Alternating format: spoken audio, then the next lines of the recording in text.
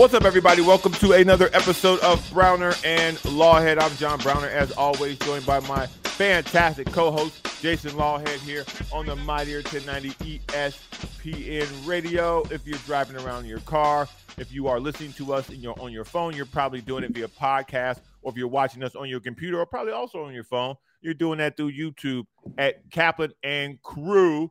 We are part of the Great Friends Podcast Network, where we bring this thing to you Monday, Tuesday, Wednesday, to have some fun, 6 to 7 p.m. We always have a slogan. By the time you get to us, you already know what you know. So we just have fun with what you know. I think that's the official slogan. I think that's what we're going to do. Oh, I like that. Yeah, you already know what you know, so we're going to have some fun with what you know. Bam. Jason, what's up, man? How's it going? Well, I've traded my Santa hat for just a winter hat because it's so dang cold. We've been talking about that. It's dark and dreary and cold, and that's go ahead. I'm sorry. Go ahead. No, but it's still a beautiful day, right? Have you seen that little? I don't know if you've seen that young little, I think, African kid that's singing. They put music behind it. Yeah. What was it? Something for joy, something for pain. That little song. I wish I would have prepared. And all these EDM beautiful DJs basically stealing it. Yeah, and then all these guys making money off this poor kid who's in like a one-room hut, right, a million miles away, who has this beautiful voice and the way he sings it. But anyway, that's been an inspiring little thing for me to kind of realize, like, look at this kid, probably got nothing. Hoping he can have just any type of education. And, but he sings, it's a beautiful day, rain, sunshine, whatever it is, pain, joy. So yeah, even though I'm freezing cold and it's dark and dreary and we're getting, what do they call it? The bomb cyclone. Even though we're not getting the worst of it down here, we're just getting remnants. It's still a beautiful day. I got to tell you, man, I'm glad you brought that up. Not the TCU part, because we'll get to that. On the show today, we're going to somehow try to make sense of last night's debacle. We're also going to talk about Carlos Correa now on his third team in free agency with his third multi-$100 million deal, which, does he still have a leg? Like, what's the problem with the leg? And Sean McVay might retire, which literally has me pulling out my hair, and I'll explain why. But before we get to any of that, Jason spoke about the weather, and the light bulb went off because I'm pissed about this, and I'm ready to talk about it because this is the platform where we do these things. If you are out in the rain, if you're listening to this, and the weather conditions are unsafe for you, get off the road. Mm-hmm. Don't play. You're not in Jumanji, bro. Like, you drive a Ford Focus. You can't put the hood under the water, okay? If you live in San Diego, there are certain – if you're new to San Diego, let me educate you on a couple of things. One, if you're going north on the 163 and you turn to go east on the 8, that curve is slippery. If it's raining and you're going above the speed limit, you will wipe out, okay? That's one. Two, places flood here. They do. Streets flood. And I mean they flood. So therefore, if you are in an area and the water looks suspect, turn around. And if you live in that area and you think you can make it, turn around. Because it ain't worth it. I saw a guy being rescued this morning on Fox 5. The water was going over the hood and hitting the windshield. My man, what made you think you can make it across that in your Nissan? What? What? Like, now your life is in danger. Their life is in danger because the water is going so fast, it's unpredictable. You don't know what's flowing under there because it's waist height. It is waist height. In California, the water is waist height in some places. So I don't know what to tell y'all other than protect yourself, okay? You're not in some adventure, okay? You're not Bear Grylls, bruh. Turn around. Right. It's if you're going to go outside or if you need to go do something, get a kayak. I mean, at least the people in San Francisco, some of those people are smart. They got kayaks. They're just kayaking down their street. Yeah. I just don't understand how somebody can, because this guy this morning really got me going on this whole thing. How could you miscalculate that? Yeah. Like, when you were looking at a a small lake that just appeared on the street within 2 hours. What made you think, I can make it through this? I can make it through this. That's not an off-road vehicle, bro. You are in a Nissan, okay? A Nissan. And it's not one of them things where they have like this, sometimes there's a thing attached to the engine and it goes on top of the car where the exhaust blows out because they go on like around the river a lot. I don't know. Mm-hmm. That ain't one of those. This is just some economy car that gets stuck in traffic most of the day. Like, bro, don't risk your life. You know what would be fun though, just because you could do it, is get one back in the system. Go rent like an economy car, get the full insurance, pay for the full insurance, and just go take that thing. Just plow that thing into an underpass, 10 feet of water. Make sure the windows are down first so you can get out of there. But that would be fun, because I'm gonna tell you something. That's the one time, if I'm an insurance company and you're dumb knucklehead and you came out, that's the one time I'd stick up for the insurance company going, "You did what? No, we ain't covering anything. No, fam. Nah, man. You drove the car where? Nah. We'll see you in court. Did what? On what day, right? I mean, everything. We all have apps. We know what the weather is. You didn't get blindsided by this. So it's not like the river fell on you. Like you exactly drove into it. Like, right. Again, this ain't Jumanji, bro. It didn't fall out of the sky because somebody rolled the dice, man. Like, you saw the water. You saw it. Right? Like, oh, man. Yeah. That just gets me going. Anyway, another thing that gets me going. If you thought TCU was going to win that game last night, I don't know what to tell you. Now I got to be full disclosure. I tapped out at halftime because when they threw it in, when it was 24-7, I thought if they could at least get a field goal on the board, now this will be manageable. Georgia does get the ball after halftime, but you can go into the halftime with some momentum. You put some points on the board, so you come out with a little bit of confidence. This clown threw an interception, and then they scored. And at that point, I was like, there's no need for me to be watching this game. So there were way more losers last night than there were winners, period. The college football committee that let let TCU into this, they lost last night. The viewers lost last night. ESPN lost last night. Like, the rights, the cost for the rights to these games, nobody's watching a game 35-7 if you watch the first 2 quarters of that game, because it wasn't going the other way in the second half.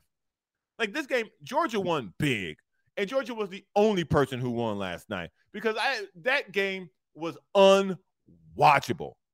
How long did you stick around? 17-7.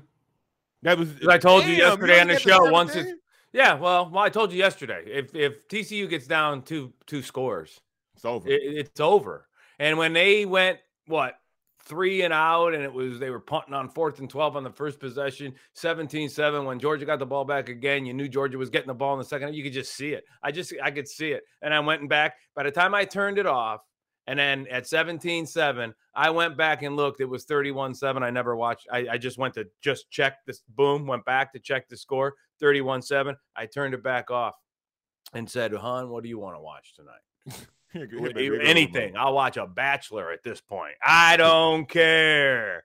Because it's and the sad part is obviously the only thing that was gonna do anything for college football and the expansion to the playoff was TCU showing up. And even if they lost, they had to have lost a nail biter. They had to have lost a game like the first 2 semifinal games played out. It had to be one of those types of games for people to go, "Wow, man, TCU, what a great story." And had they won that game, it would have been a huge win for college football in the playoff and the expansion. But I'm sorry. Yes.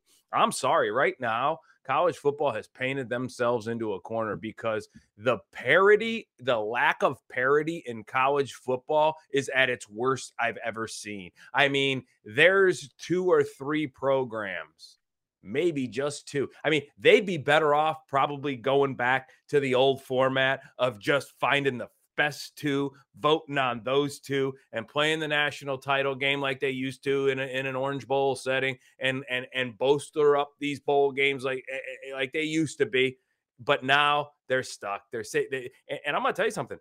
It's gotten to the point where the lack of parity almost looks like women's college basketball 15 or 20 years ago in the heydays of Pat Summitt and the early days of Gino Arimenia, when it was just like, what are we doing here? There's two programs. And even in the Final Four, like Tennessee and UConn would destroy these teams that would supposedly be in the Final Four. Now, women's basketball has actually caught up. I mean, you know, what I'm saying is, you know, there's still it's evolved. Disparity of a lot of programs. But football is at a point where you almost might, the only way that you might save college football, I know that there's these NIL deals, but that's just kind of off the map. I mean, if college football wants a 12-team expansion and have anything that's worth anything, I mean, it's just, you're going to have to almost say, buckle into the whole, we got to pay these guys and we got to put a salary cap on programs so it can even out. You almost have to say, screw the NIL deals. Let's go in and let's pay these kids. Let's give a program a salary cap. Let's stay on top of it so they can only recruit. They can only get so much, because look at the NFL, right? The NFL has 14 teams now that go to the playoffs, and they have enough parity where when you go into a playoff scenario, there's about 6 teams that can win it. The other 8 teams, maybe one of those 8 teams could knock off one of those 6 teams in an early matchup. But if it's 5 of those 6 that we thought going in, or 4 of those 6 left, one of those teams are probably going to win it. So even at 14 teams in the NFL, with as good as the parity is, you know, look, the Dolphins ain't going or winning the Super Bowl. No. The Seahawks ain't going or winning the Super Bowl. They ain't going to beat anybody. So think about that. And now you're going to put 12 college teams. See, but this is where I disagree with you. And I'm so glad you feel that way. This is where I disagree with you. Because the 12-team playoff, we will never have this problem again. Because TCU can't win that. They can't beat 3 teams like that. They beat Michigan. Well, because there's always one in the bag, right? Can we agree on that? An upset can happen once. You can get an upset once. TCU wouldn't be able to beat Michigan, then beat Ohio State, then beat Georgia. So therefore, a 12-team playoff will cancel this out. Because I didn't think TCU belonged there in the first place to begin with. But because they got in, this needed to happen. This needed to be flushed out of people's system. It had to be. Because they did the same thing with Cincinnati. Oh, Cincinnati deserved to be in. And then they did the same thing with TCU. Oh, TCU deserved to be in. They lost their championship game. Who cares? Well, competition cares. The second they played a tough game, they got beat. But then they came back and beat Michigan, and people are like, oh, Michigan beat Ohio State, and because of Ohio State did so well with Georgia. Those are different athletes. Those are completely different types of players. And that was on full display last night. Like, Georgia's tight end looks bigger than some left tackles in the NFL. Like, this wasn't fair. Like, I mean, Stetson Bennett's older than like 8 NFL starting quarterbacks. Stetson Bennett's probably older than Sean McVay. Like, it was insane. It was hard to watch from a standpoint of people were yelling so loud for TCU to get their chance. And they literally got their chance. And it wasn't like, oh, they wet the bed. Georgia's so much better than them. So much better. There was no chance for them to win. Ohio State had real players. They had NFL players on their roster. Georgia has NFL players everywhere on their roster. So it wasn't, Max Duggan might have been a first-round pick until last night's game was over. Now he might be a 5th-round pick or a 6th-round pick because he got his clock cleaned by high-level players, which is what you would face at the NFL level. Yeah, and I get your point, but still, there's just still going to be massacres all over this college football playoff because you can't put all the good teams against each other early in the playoffs and have Cincinnati playing TCU, so you have competitive games. I'm okay with that. The seeding is just going to be a whitewash until you get to the finals, and you better hope it's Ohio State and a Georgia, or an Alabama and Ohio State, or an Alabama and Clemson, or whatever, whoever the top 2 or 3 programs that are the only ones that could actually win the national title. So you're still only going to have, out of 12 teams, 2 or 3, maybe. If college football had two teams basically that could win the national title. Michigan This year? beat Ohio State. That was a Yep. great story. But look, at the end of the day, Ohio State was better. outcoached and outplayed, and you know, it was kind of they're the better football team, like you said on paper, when you look at NFL type of talent and quarterback and all that kind of stuff. So would have Michigan given Georgia a better game? Probably. Would it still have been a disappointing outcome? I think so. I think the national title was Georgia and Ohio State, and I think a lot of people believe that. I just don't feel that going to the 12 teams is going to do anything except give a false sense of pride to a bunch of schools saying, we got it, and then you're going to get your clock cleaned in the first round, and then a month, and the national title game is going to be a month later. You're going to be so forgotten and long forgotten by the time the national title game rolls around, whether you're a Cincinnati who gets in or a Houston University who gets in or another TCU or whoever else they're going to pick from some other conferences that aren't the major three. I mean, it doesn't. So the point is that I think they painted themselves into a corner and they've ruined a lot of really good bowl games that you used to be able to look forward to. They'd be better off going back to the 1 and 2 and having everybody fight and scrap for that to get to that. And yeah, you could argue maybe, but I'd rather go back and argue about the 3rd and 4th place team and have those arguments like we used to going, they should have been in. That was no, because guess what? It is what it is. Not 8, 9, 7, 6, 7, 8, 9, 10, 11. It's going to be ugly. It's going to get ugly. I hope it gets good, but I think last night proved it's going to be bad. This is where I disagree with you when it comes to the 1 and, because this is where we separate. This is where I disagree with you. We have to have the 12 teams. We need the 6 games because therefore we will never get what we got last night ever again. In our current, if we would have had the 6 games, Alabama would have been in, USC would have been in. I think USC would have gave up 1,000 yards to Georgia if they play in a game early matchup. Listen, yeah, they would have, but they would have scored 40. They'd have lost 70-40. Yeah, I don't know. They'd have lost 70-40, but they'd have scored 40 points. I don't know. And so for me, I need the window open so the competition can be out in front. If 1 and 2 just played and we didn't have other teams playing, there could be a viable option at number 3. I can tell you right now, if TCU didn't get a chance to get boat race out there, they would have said they deserved an opportunity. And they didn't. So this would the 12-team playoff would allow us to then see these things. It would allow us, it would give us a first-round version of what we got last night instead of a championship version of what we got last night where everybody lost. Nobody won in there other than the people, Georgia and rooting for Georgia. Another person who may have won, may not have won. I don't know, depending on how you look at this. This idea that people think Stetson Bennett is some kind of like franchise NFL, like he's an NFL player now. And I look at Stetson Bennett as a 25-year-old guy who's played 6 years of college football. Okay? 6. Yeah, well. And if you think that a competent guy, because I'm not saying he's dumb, a competent guy who did 6 years of practice can't go out there and do what he's done with the level of talent that he's playing with, then, I don't know what to tell you. Stetson Bennett is not an NFL quarterback. He just ain't at all. 0. I would rather have Tim Tebow than Stetson Bennett at the next level. Well, I don't know about that. I mean, but look, Stetson Bennett, like you said, he's 25. He's got all these great players around him. He's got, you look at, I don't care how great of a coach Nick Saban is. Kirby Smart, man, he's right there.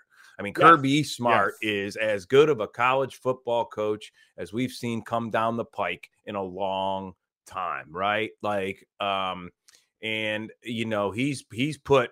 You talk about a guy that stepped into a job. Yeah, Georgia's a good job. It's always been a good job. But what he's done to Georgia, he's taken that to a level where it was like college football was like for the time Kirby Smart was arriving, college football was Nick Saban's, a little of Dabo Sweeney's, and a little Urban Meyer's, right? I mean, that was it. Like those were the guys on the top of the hill. And Kirby Smart has come in there and he has made Dabo Sweeney and Nick Saban kind of almost kneel to Zod. And so they've got, so you talk about a guy like Stetson Bennett. I'm not going to knock Stetson Bennett. He won 2 national titles in a row. I'm not going to knock how he performed for his team and the teammate he was. He was a walk-on at 18. Everybody's like, he's a walk-on. Well, he's on scholarship. He was a walk-on at 18. He left. He came back. He was on scholarship.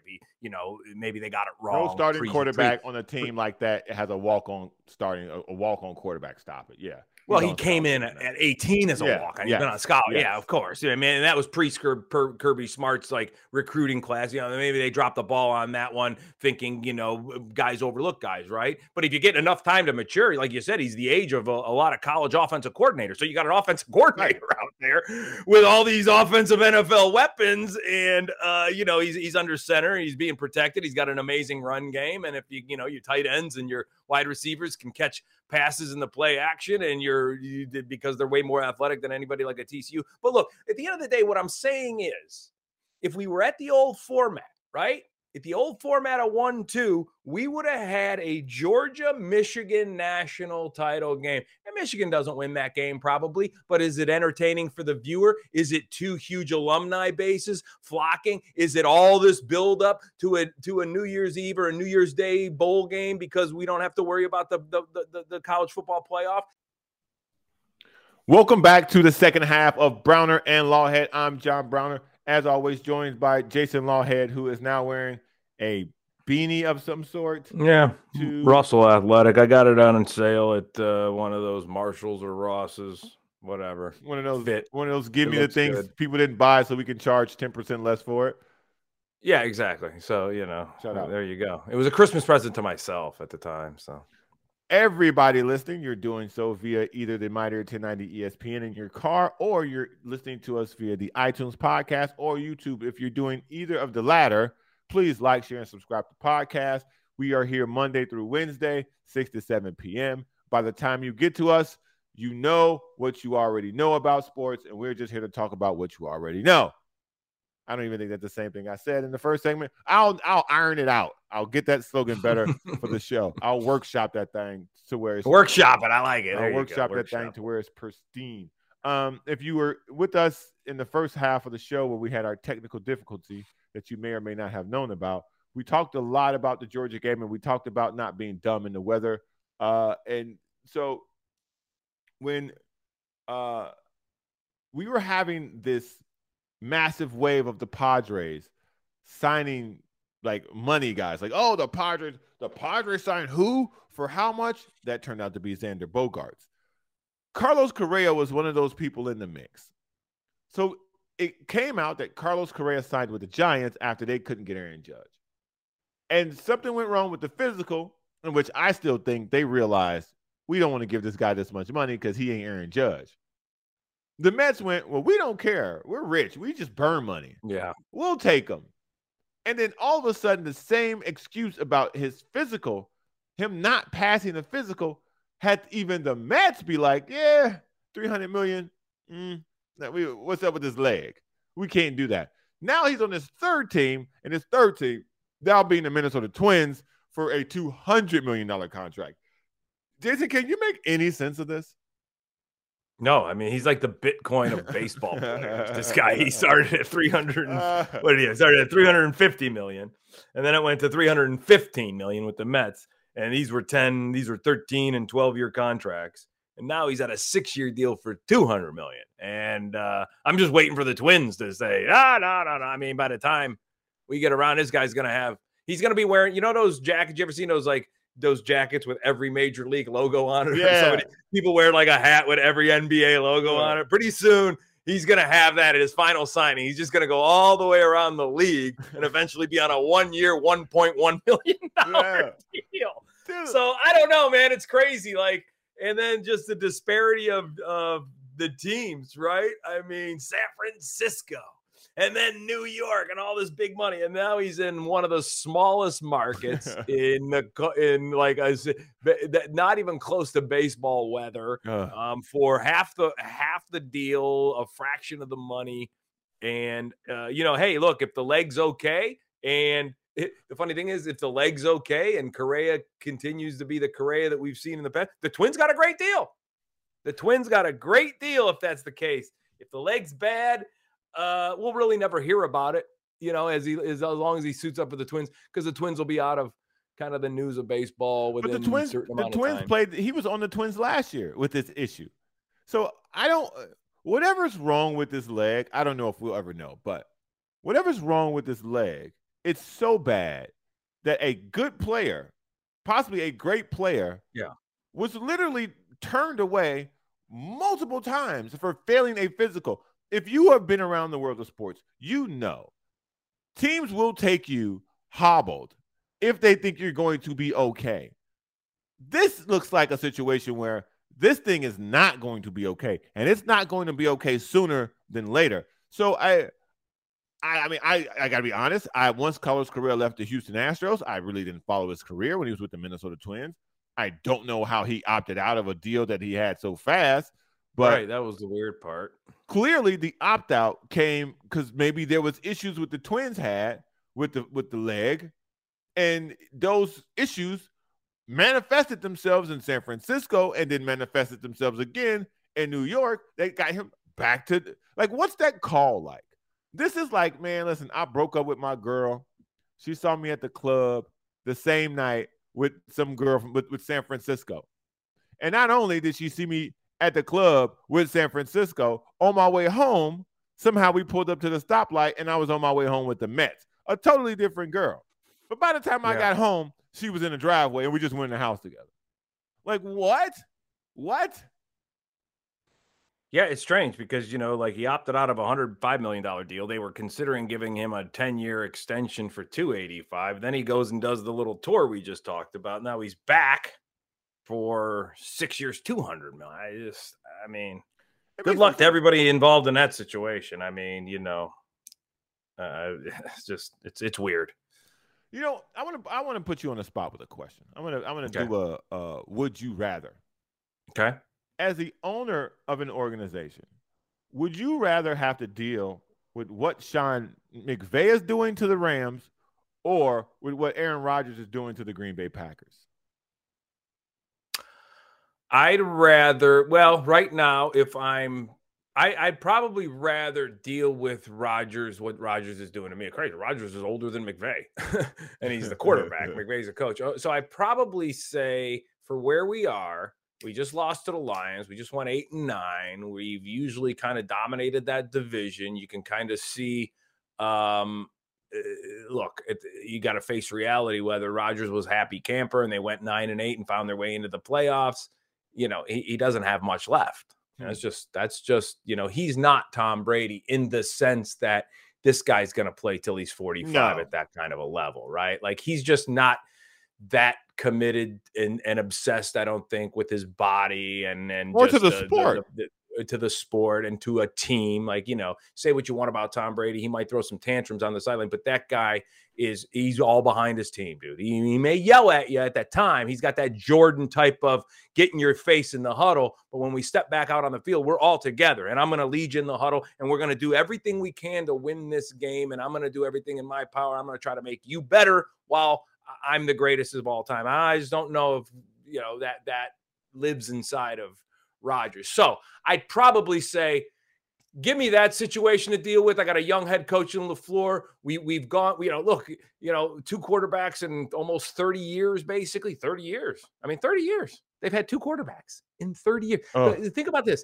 In the time the Green Bay Packers have had 2 starting quarterbacks, the Rams were in LA, left LA, went to St. Louis, and then left St. Louis and came back to LA. I mean, that's nuts, dude. That is nuts. Think about that. When Favre got the starting job, the Rams were the Los Angeles Rams.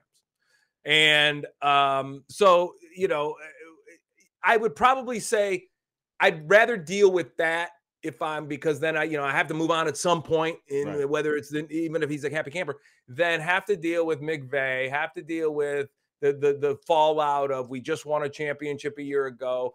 This was a guy that we kind of built the whole culture around to fit personalities in there, bring in the Staffords, bring in the Von Millers, plug in some other big names, and then have to, that kind of gets wiped out payroll wise. And now if he leaves, where do we start over? Because it's not an attractive job now, right? It's really not an attractive job right now because where they are personnel wise. See, I would disagree with that. I think that's the number 1 job if it comes open. Oh, I don't know about that. And let me and we can go back and forth with this. Let me explain people the thought in which how we got to this point. Aaron Rodgers keeps whining about retirement for the last, I think, 3 years. Sean McVay, in turn, has whined about retirement now for the second offseason in a row. Now, if I'm a fan base or if I'm the owner of these organizations, which one of these headaches would I prefer? I would rather prefer the Aaron Rodgers version of this headache because this guy produces. We are more likely to win with a whiny quarterback than we are with a flip-floppy coach because there's no halfway in coaching. Either you are in or you are out. And the way that it was reported today that he, in a meeting, told all his assistant coaches, if you guys want to look for other jobs, you can. I'm not going to hold you up because I'm not sure I want to continue to coach. If I'm the owner, I don't want to hear that. If I'm the owner, we got the draft coming up in a couple months. We got scouting. There's so much a head coach has to do as an owner because this guy won a championship. This ain't Bill Walsh, man. This ain't Bill Belichick. This ain't Pete Carroll. Like, you had a bad season after having a good season. Now can you really coach? This idea that because he won a Super Bowl at such a young age, well, Dan Marino went to the Super Bowl I think his rookie year, his second year, and never got back. Like, what's to say that this guy will ever get back there again? And maybe he knows that, and that's why he's retiring. But this idea that they did the whole F those picks, and they went all in with trading for guys to win a championship, and it worked out. If I'm a ready-made situation, do I even need to call this guy? No, because we ready-made. We're not firing our coach if we're ready-made.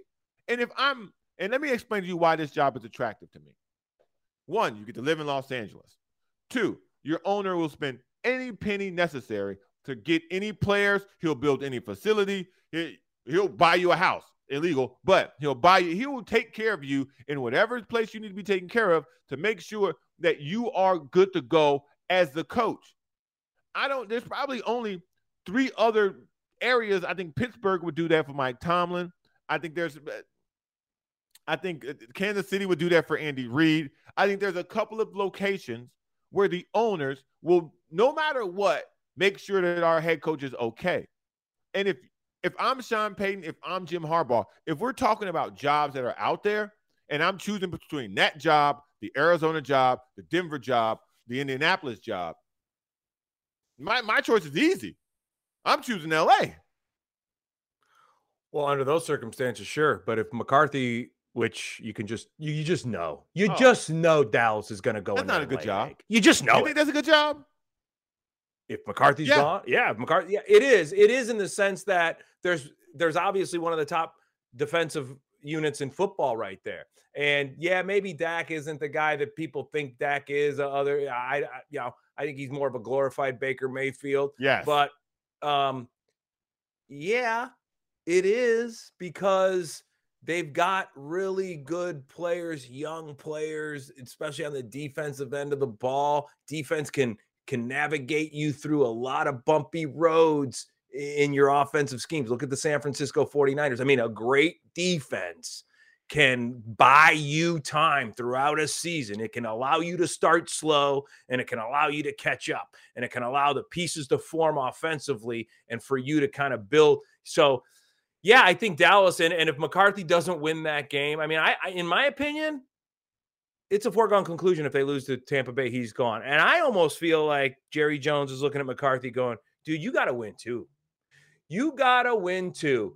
We should have, I think he looks at the Eagles as a team that, like, yeah, they got up to a better start, and we had Dak hurt for a while, but we're the best team in the NFC East, and you better go in and beat Tampa, and you better go into Philly, who's coming off a bye week, and their quarterback, bumped up a little bit, and you better go beat them. And if you don't, you're gone. So, but as far as LA, I mean, it is an attractive job. I'm just saying it right now, like to step into right now, there is a rebuild there because you don't know. The answers are on Stafford or questionable. He in the did say he's future. going to play next year, but again, he's Right, got a but neck that doesn't injury. mean, right. He's got a neck injury and he's not young. It's not like he's just gonna bounce back. Like, Correct. he's not a young quarterback. I mean, he gave you what you went out and got him for. Correct. Then he got hurt. Which you know, it'd be one thing if Stafford didn't get hurt and they just fell a little short this year, but you know, you kind of got through the year and you knew he was 100% going into the next season. It'd be one thing, but you know, I mean, obviously, you know, big deal. Mayfield had one good game against the Broncos and he came off the bench a little bit, but the rest of it, yeah, he's not your quarterback. So Stafford's coming back. Yeah. How good is he going to be? How good is the rest of that offense going to be? You know, and so I don't know, as good as the 49ers look for the short term and even long-term future, you know, I don't know if that's a great job right now. It's a great job, but right now, I think the Cowboys' job is going to open up because you can just feel, you just know they're going to go lay an egg. And the Buccaneers and Brady won't even have to play well for that to happen. They'll just lay an egg. If the Cowboys don't win, it ain't Mike McCarthy's fault, man. But he's gone though. But and this goes back to the issue I have with that organization. Jerry Jones is overly involved. And you can't, and the problem with that is you can't fire the owner. Jerry Jones paid Dak way too much money after paying Zeke way too much money and turned around and expected for him to overpay subpar players and to get he never got what he paid for on either of those dudes. That's not on Mike McCarthy. But the way that the structure set up, Mike McCarthy will get all the blame if they don't win. Now, the Bucs have played terrible to close out the season. But they got the same weapons. Tom Brady's still there. Mike Evans still there. Leonard Fournette's still there. They still got the championship formula.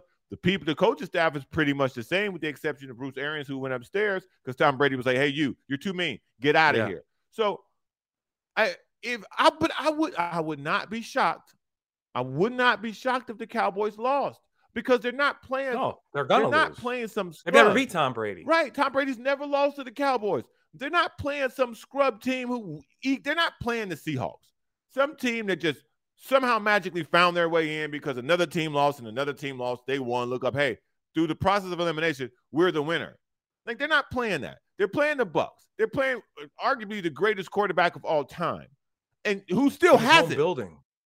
In his home building. So they know, and he knows how to win games. He's won games playing poorly. He's done it his whole career. Yes, he's been great in a lot of football games, but he's also advanced in a lot of games that he didn't play well. He's won a lot of games without his fastball.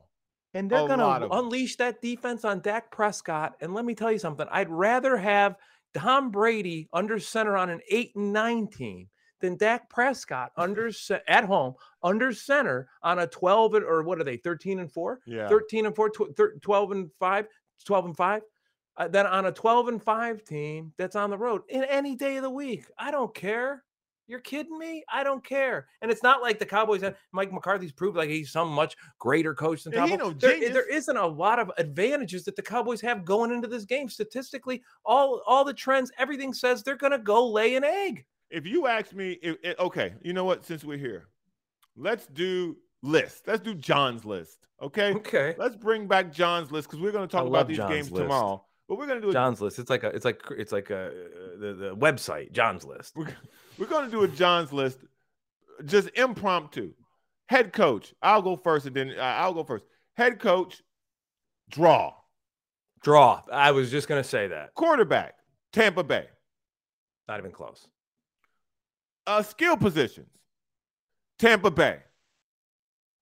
I'd say draw. Okay. You know what? I'll give you Tampa Bay by an inch only because Brady turns those skilled position players better than Dak does, okay? But, you talk about CeeDee Lamb, you talk about Elliott, you talk about Pollard, you talk about some really good skilled players, there's no doubt. But I'll agree with you on a slight edge only because Brady takes them to that level.